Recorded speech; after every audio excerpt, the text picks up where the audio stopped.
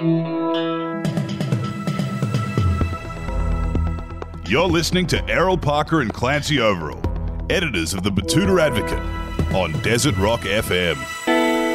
Well, welcome back to the Batuta Advocate radio show. We've been on a good run of guests here at Batuta. We had Jackie Lambie on.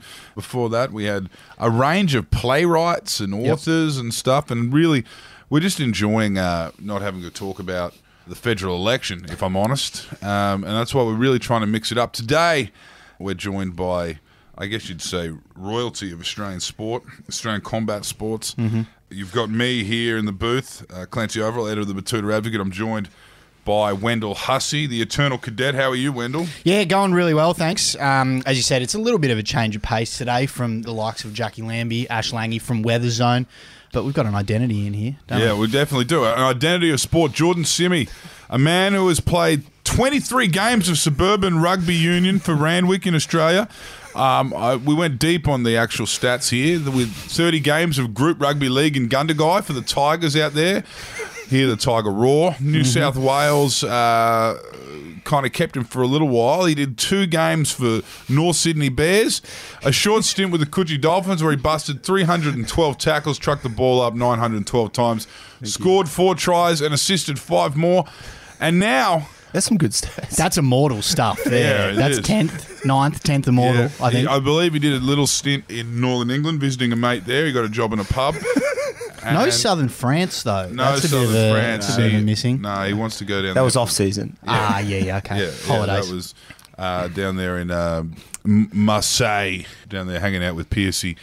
He's had a hell of a time. And now he can add an official professional boxing fight to his name. Thank you for joining us, Jordan. Thank you for having me, guys. You actually missed out a season I did over in Kalgoorlie in the country AFL league.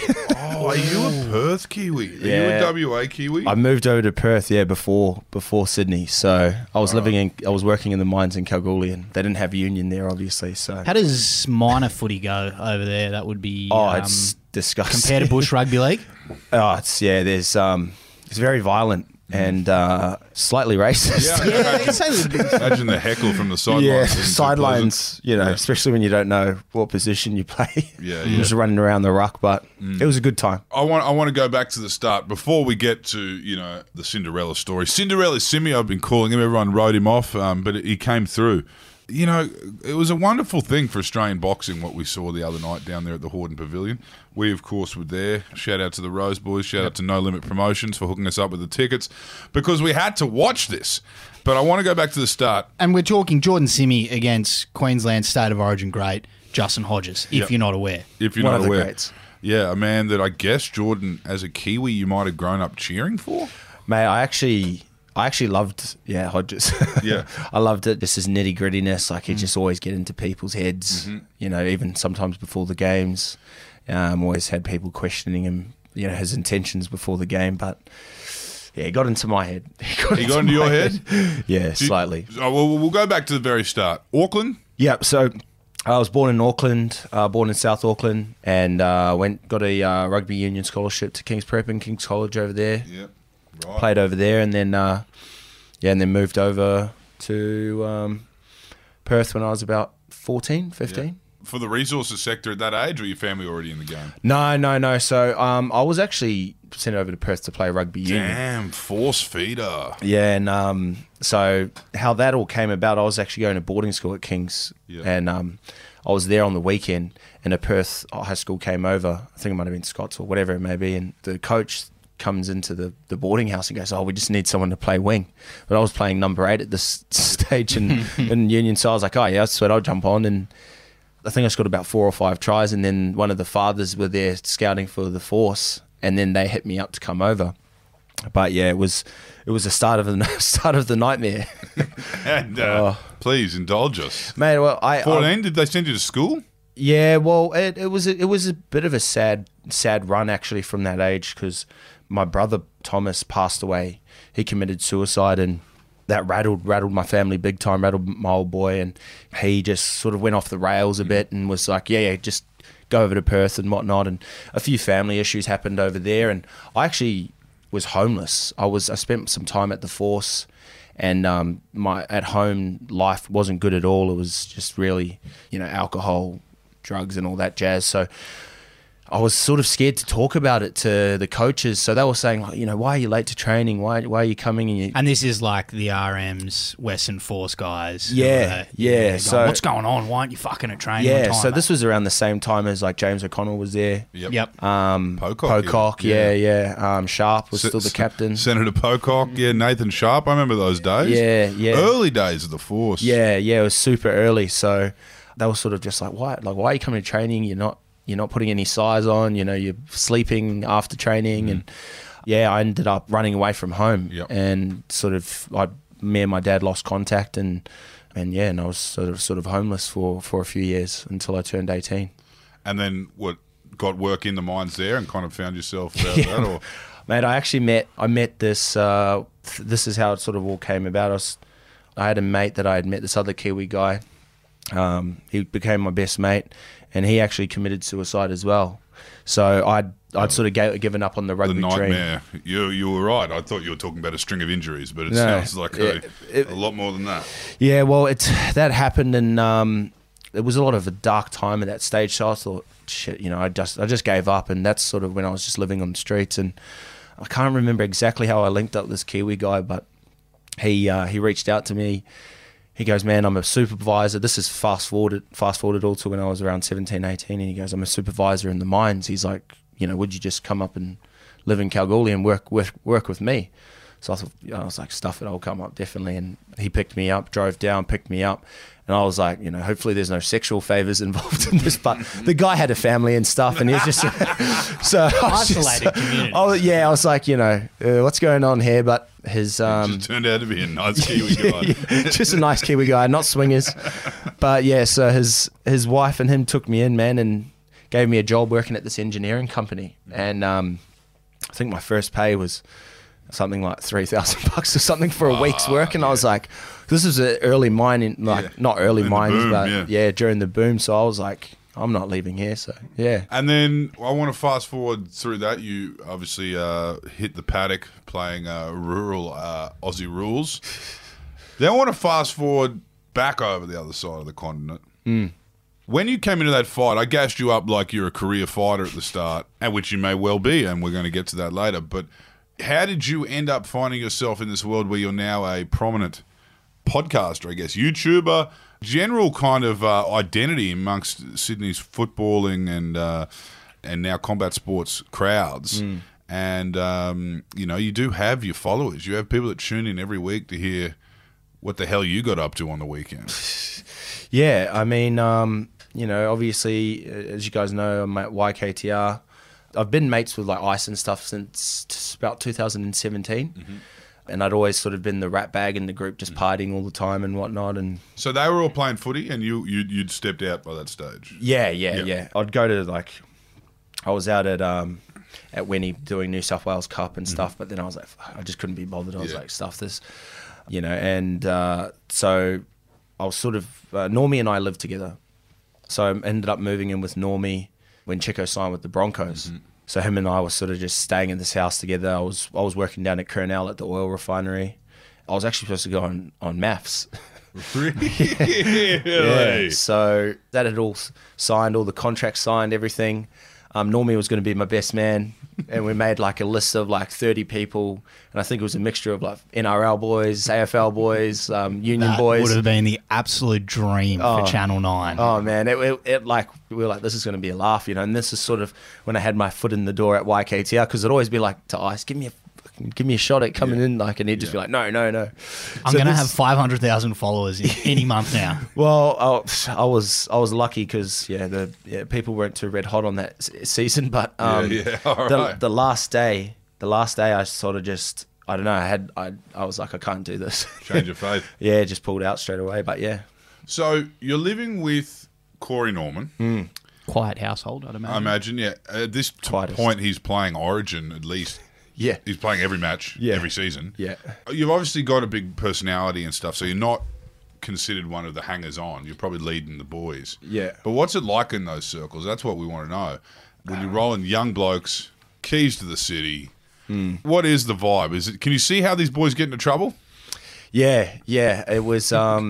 It's funny. It's funny though because a lot of them aren't actually troublemakers. Like my nickname's Troublemaker. Yeah, it just happens organically. Yeah. But I mean, you know. But you remember the naughty boys from back home, weren't NRL players?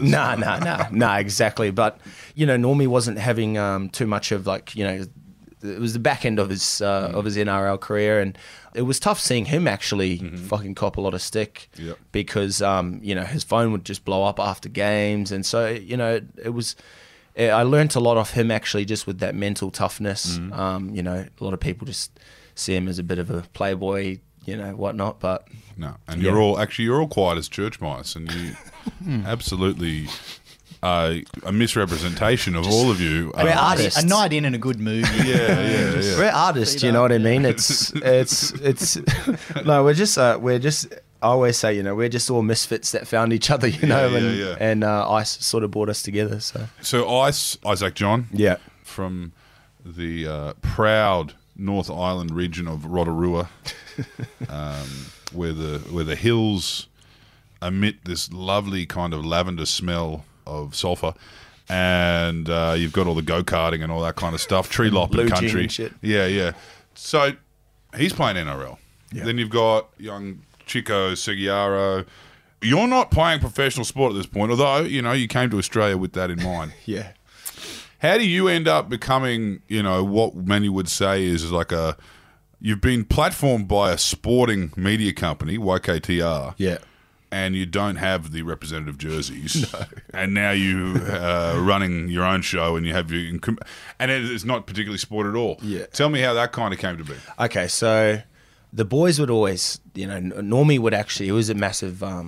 He would always back me, saying, "Give this guy a podcast, give this guy something, put a camera in front of him, because the shit he does is just outrageous." And and you know, and YKTR is almost like a family thing. So Ice was sort of like, you know, he didn't really know me, didn't really trust me, so he was sort of like, I'll think about it. Yeah. I actually met all the boys through Chico first, because Chico and I used to do sprint training together with Roger. Yeah, right. And that's how I sort of weaseled my way in there. But Ice and I actually used to go at each other all the time back in the day, you know. But so this is how it actually came about, though. So they had the new office and stuff, and they were doing a companion. You know, they watched the games on YouTube and react to it, have a few beers. Well, I rocked up to the office pissed one afternoon / night, and I was sort of just waiting for them to finish so Scope and I could go get on the piss. And so then Rennie Matua didn't show up for the companion. What, you telling me Rennie flaked? Yeah. We got him once. We're lucky enough. We got Rennie once. He's mystical, man. Rennie's mystical. So they go, oh, you know, Simi, do you want to jump on? So I was like, yeah. And you're already half cut. Oh, mate, I was twisted, yeah. So I jumped on and you know, I just went for it, and then the comments just started to say, man, who is this guy? Who is this guy? Who is this guy? And that would have been about just a bit over a year ago. Right. Were you nervous for that? Was that like starting at a new club, having your run on debut, or was it just like greased up, let's go? As soon as I have beers, it's like, as anyone, you know, you get that confidence and that glow. But I knew that it was my shot to make an impression. Yeah. Because I was like, I want to be a part of this, and you know, and I believe I can. Yeah. So give me the ball. Yeah, give me the ball. Put me on, coach. Yeah. So and it just went on from there. And then Scope and I did a bit of work together. But yeah. For the listeners who aren't across YKTR, Scope is what I would have to say a very clever nickname for Justin Horro. Horro Scope. Layers to that, and also you know, another noted church mouse, another quiet little kind of Kiwi bloke that kind of just found his way through the world of NRL and you know, all the different kind of soft launch openings and stuff like that these guys get invited to, and found himself as somewhat of a media personality. So the tide rises together. We've got a range, well, I can say 4 NRL stars here, and this guy that walked in pissed one night when Rennie Matua wasn't there. And all of a sudden, we've now got YKTR's pivoting into dating and lifestyle. Yeah. And that's where you kind of, and you know, culture, lifestyle, as you mentioned earlier, the arts. Yep. So this is it. You're now a podcast. And I guess for anyone listening, this is how it happens. This is how we find these people, and this is how people make careers doing this stuff. Lord knows I don't know how any of those, prominent YouTubers or podcasters in America started. I don't want to say Jake and Logan Paul because you've been compared to them due to your boxing debut, but, no one really knows how it starts. All of a sudden, you've got this audience. You've got this fan base. Yeah. And you're hopping in a ring with Justin Hodges. Yeah, I want to know. I want to know what led to that. Like, because this is now you've got stripes. None of those boys have been in a fight. None of them have been. I said to the boys, I said, I'm the only professional athlete here, so fucking put me up on that pro professional athlete wall and put respect on my name. And they'd always go, you got the blue tick. How'd you get the blue tick? Who got it for you? And I'm like, I'm a fucking professional boxer now. So I mean, you ask Fox Sports, man. I don't know. So how that came about was Lukey, Lukey from YKTR. Yep.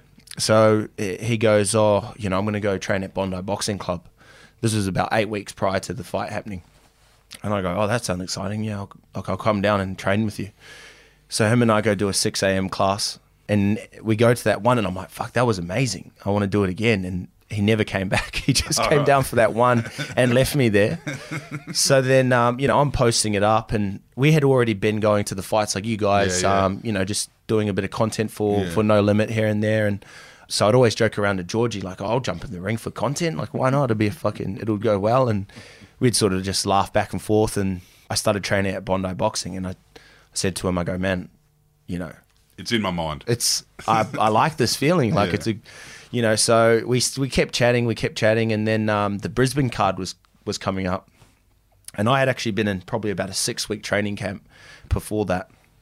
So I go, man, why don't I jump in there with anyone? He goes, would you fight Justin Hodges? George Rose said this to you. Yeah. Yeah, right. And I was like, I was shitting myself. I was like, never boxed in my life, not even a sparring session at this point. So I go, but I'm fit. I was like, yeah, let's do it, right? So, and then it wasn't really locked in. Yeah. So then I get a call. He said, he wants to fight Benny Hannett. I was like, oh shit, all right, well fuck, it is what it is. So I pretty much got on the piss for about two weeks. Just all my training went out the window, and then I get a call up from Maddie. He goes, from Georgie and Maddie, and he goes, do you want to jump in the ring with Justin? He wants to go again with someone in Sydney. And sort of no one really wants to jump in, and because they haven't had time to train. And I was like, man, I'm never going to get this opportunity again. You never know when it's going to come. So I just go, yeah, let's fucking do it. I remember you saying to me, you had, you just said then, you'd been on the piss, you'd been smoking, you vaping, yeah. So then tell us about and this is 8 days before or 10 days? How much what's the time frame there? About 8, it was 100% a lock 8 days prior to the fight. So I was like, man, they're going to do me dirty again, like I'm not going to stop. So I was like, there's no point stopping what got you to the dance, you know what I mean? So about 8 days. And so was there somewhat of a rapid training camp then? Oh, yeah. Because the Bondi Boxing weren't going to let me fight, because this is what they do. Like, this is their livelihood. Well, not with their name on your shirt. They were like, we're not going to let you walk out there and embarrass our fucking well-established boxing club. We haven't even seen you spar before. Put some tape over the name. Yeah. They were like, mate, we haven't even seen you spar before. And I go, trust me, I've got a feeling this is going to be a good night. And my coach is like, I don't even know you that well. He's like, man, this is the weirdest thing, because that they were like, this is so weird what's happening. And I was like, just trust me, I can do this. And he goes, so probably about 6 or 7 days out before the fight, he goes, all right, I'm gonna you have to spar to prove it. And I was like, okay, who am I going to spar? And then they're like, point at Steve, who's fucking 30 fights deep, been boxing there for years. He's there all day, every day.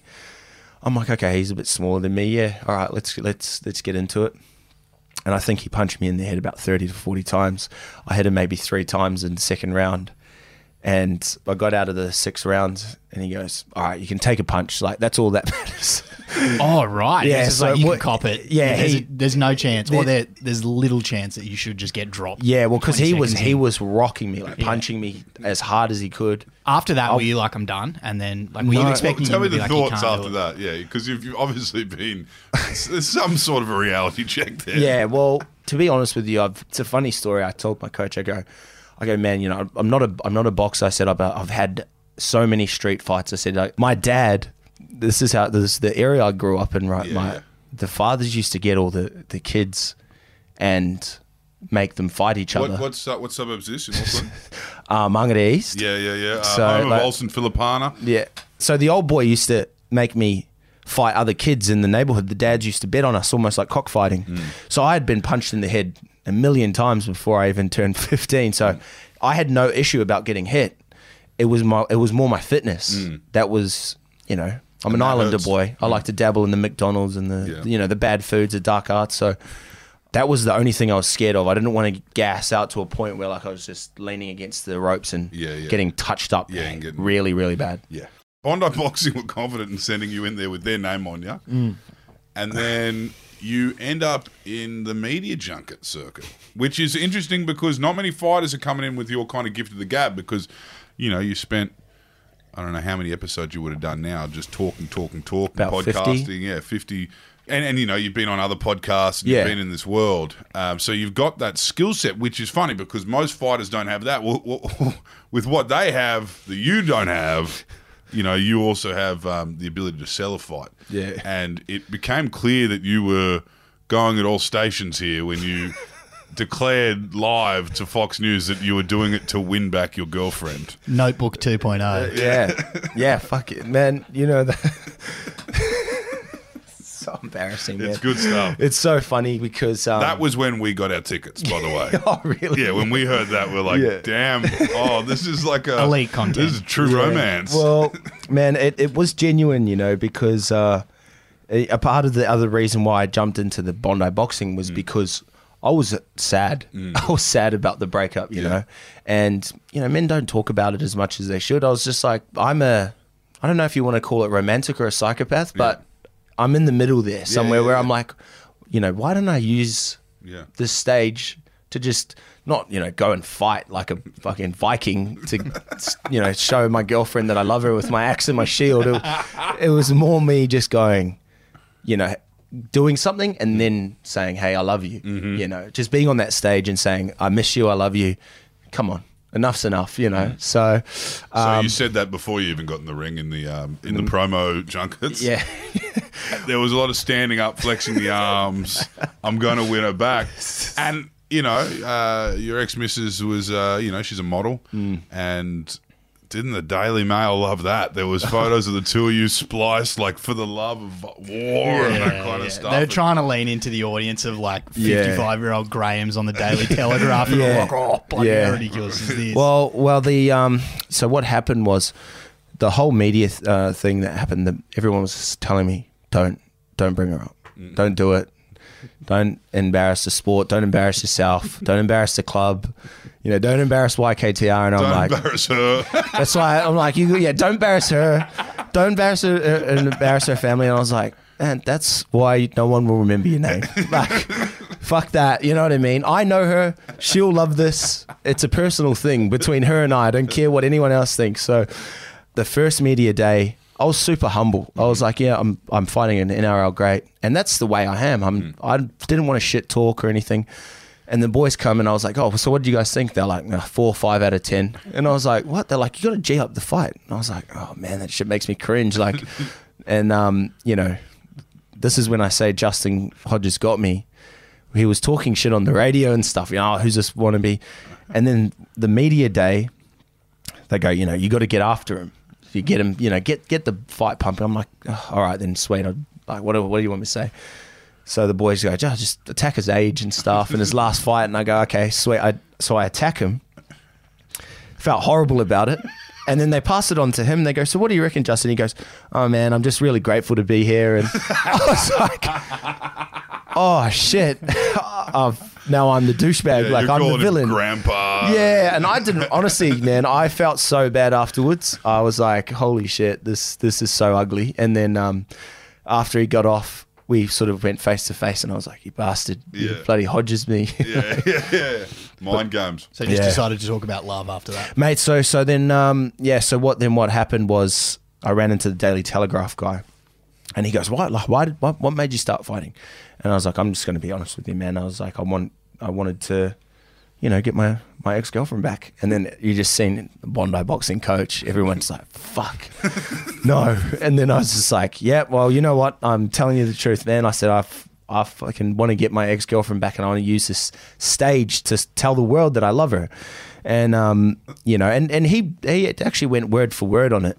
But then it got picked apart from the other powers. Yeah, like, this is so, masculine, and like this guy's disgusting, like fighting for love. Like, and I was like, oh my God. I was like, fuck. Well, you did your job. Everyone's talking. Yeah. But the funniest one was me going on Sky News about it.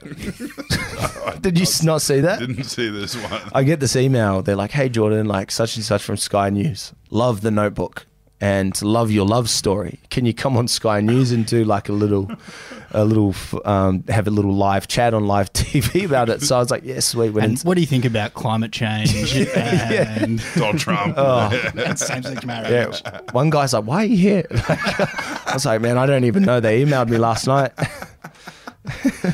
Oh man, that's some good press. I mean, I know Georgie'd be loving it. Yeah, it went, man. The guy from the Daily Telegraph said it was the most clicked on sports story in the past year or so. Oh, nice. Yeah, and said that something like that. So yeah, he was having a laugh, and but it was genuine, man. It was genuine. A lot of people like, oh, he's just doing it, but I love Sammy. Like, I'm bloody obsessed with her. So I was like, I'm just able to come on a boxing stage and tell her I love her. Like, any luck? Yeah, of course, yeah. Back on. I'm trying. I'm working on it. I'm working on it, mate. I'm working on it. We need another fight. It's what's She next said, now. if you can get Gal, we're on. Gal. Yeah. Do it. Call it now. Mate, yeah, I'll fight Gal for sure. Yeah, right. I'll fight Gal for sure. Here we go. After that experience, I'll fight it. Honestly, I would fight anyone. Okay, so that Daily Telegraph journalist right now, this is your headline. Jordan Simi says, still hasn't won back ex-girlfriend willing to fight Gal. I'd literally fight bloody Scott Morrison if I have to. Well, Bam Bam. That'd be a good one. Tuivasa. Oh, yeah, no, that's stretching it, I don't know if Scott Morrison would be much of a fight. Yeah. Now, tell us. A debate, I mean. Challenge him to a debate. Tell us about the fight. Yeah. You're in the ring. All right, you've already called out Gal, so we haven't really kind of walked through the actual 4 rounds there. You walk out to Black Skinhead. Absolute track. Was that one that's been on your mind for years? Well, it was one of those songs that you go, I could walk out to a fight with this. You might just be watching Home and Away one night, and and this song comes on, and you're like, I could walk out to this, but I wanted to come out to Tennessee Whiskey. Yeah, right.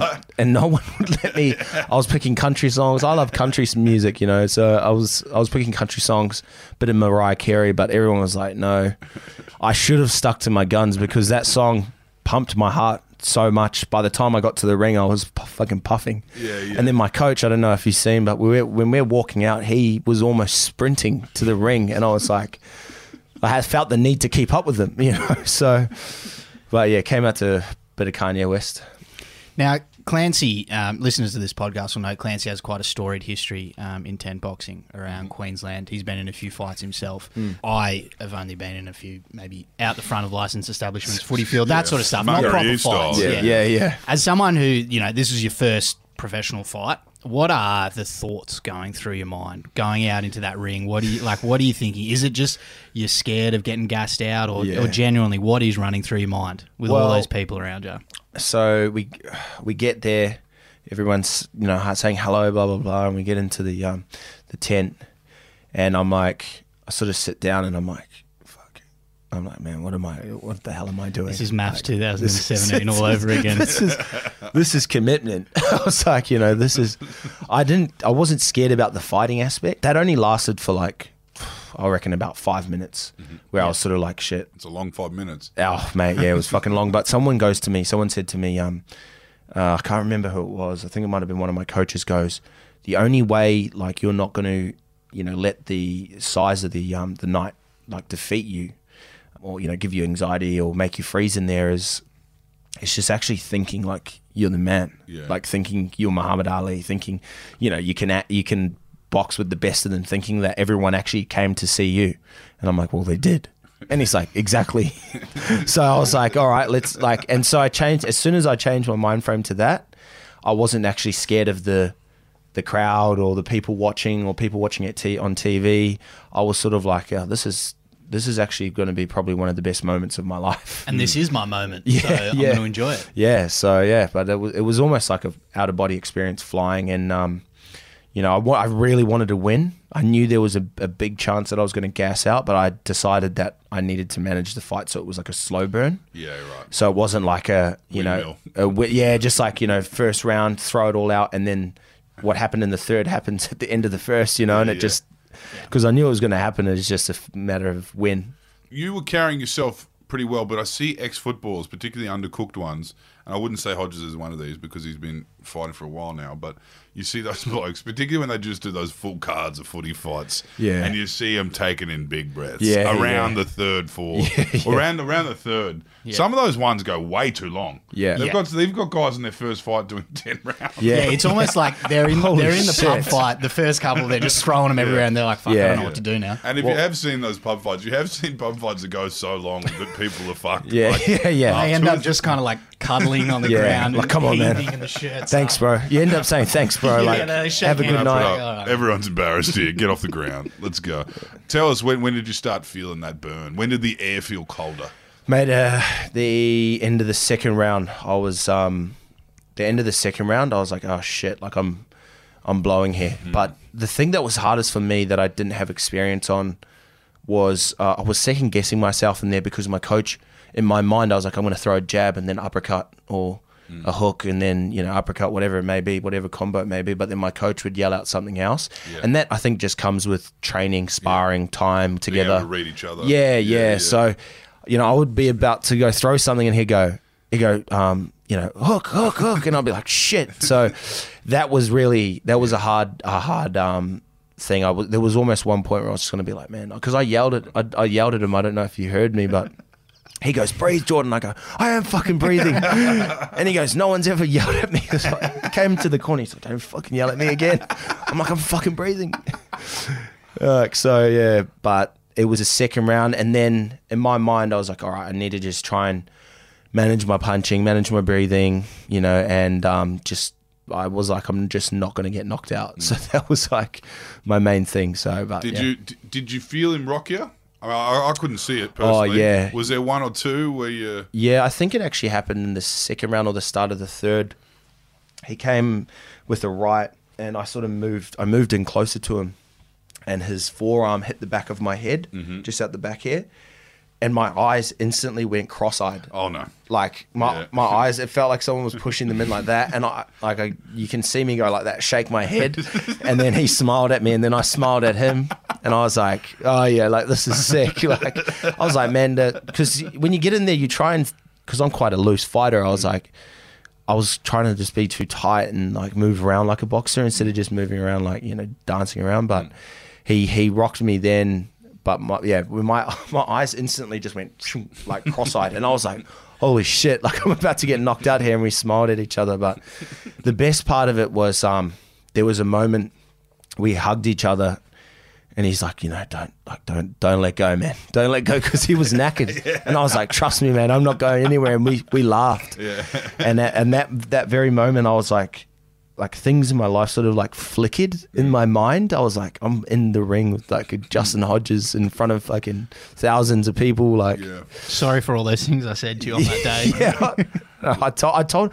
This is a funny story. A lot of people don't know, but he actually talked about it. But I gave him some clothes from YKTR. Yeah, right. Did you guys hear about that? No. So like on the weigh-in, he was wearing the same kit, and I was like, the fuck. Like, what's going on here? Like, and then someone goes, oh, they lost his luggage at the airport, and then I was like, that's slack. So I hit him up afterwards. I said, oh, hey man, like, where are you staying? I'll come drop you off a box of clothes and shit. So him and I actually spoke for like an hour, like the day before the fight. We just sat there vaping, like, just talking at the casino at the air and the thing. Like, had a bit of a steak sandwich, and like we were just chatting, man. And he was giving me good advice, and I was trying to think like he's trying to little bro me, so I feel bad. But he goes, like, I'm going to try and knock you out, and we just had a mad chat before that. And I said, man, sorry for saying that stuff. Like, that wasn't me. I said, the fight game is. He's like, this is the most unconventional pre-fight preparation I've ever heard of. I had a steak sandwich and apologise for everything you said. Yeah, I bought him a box of clothes too, and he's like, thanks, bro. And we just we sat there and we just talked for an hour, man. And I said to my old boy, because like my dad's a massive Queensland supporter and stuff. It's a funny fucking story too. But yeah, I was like, man, I was just talking to Justin Hodges for about an hour. We've had a steak sandwich before we fight each other. Like, what? Well, you get through all 4 rounds. You lose just on points, which is as good as kind of winning a match, I guess. If your first ever match, you're saying you just admitted then in the ring that you weren't familiar with taking instruction from the corner mid-fight to get through that. It was annoying me, to be honest with you. I was like, fuck up. Sorry for swearing. No, you're right on this one. So then you get there, you've done it. How soon after that fight did the conversations, what about your next one? Did you walk into the drinks after the match and one of the Rose boys says, let's do it again? Yeah, well, I actually, as soon as I got into the change room, after the fight, I was like, fuck, if I had a nice 6 to 8 week training camp, I would have definitely won that, because it was just the engine that blew out. So I pulled my shots and I couldn't punch in because I was just exhausted. But straight away, and plus 2, I made a bit of coin from it. So I was like, and that was only in a 2 week, well, not even that, like a 10-day period. So I was like, man, if I can do this again, make a stack of cash and, fight someone else and actually not gas out this time. I seen Maddie and called Georgie the next day, and I said, yeah, sign me up. So, wow, here we go. Well, you've already called out Gal. Is anyone else in your scope? Yeah, I mean, man, I would like to. I would honestly fight every month in the back end of the year, like any NRL player. Probably not Junior Paulo. Something about him just not right, you know what I mean? And he's just such a nice guy as well that it's just weird. You'd rather him be an arsehole. But yeah, I not necessarily. I mean, the boys, Georgie and stuff, did potentially say John Sutton. Okay, he was training the other day. I know heaps of those boys down from Maroubra and stuff, and it's just Rennie.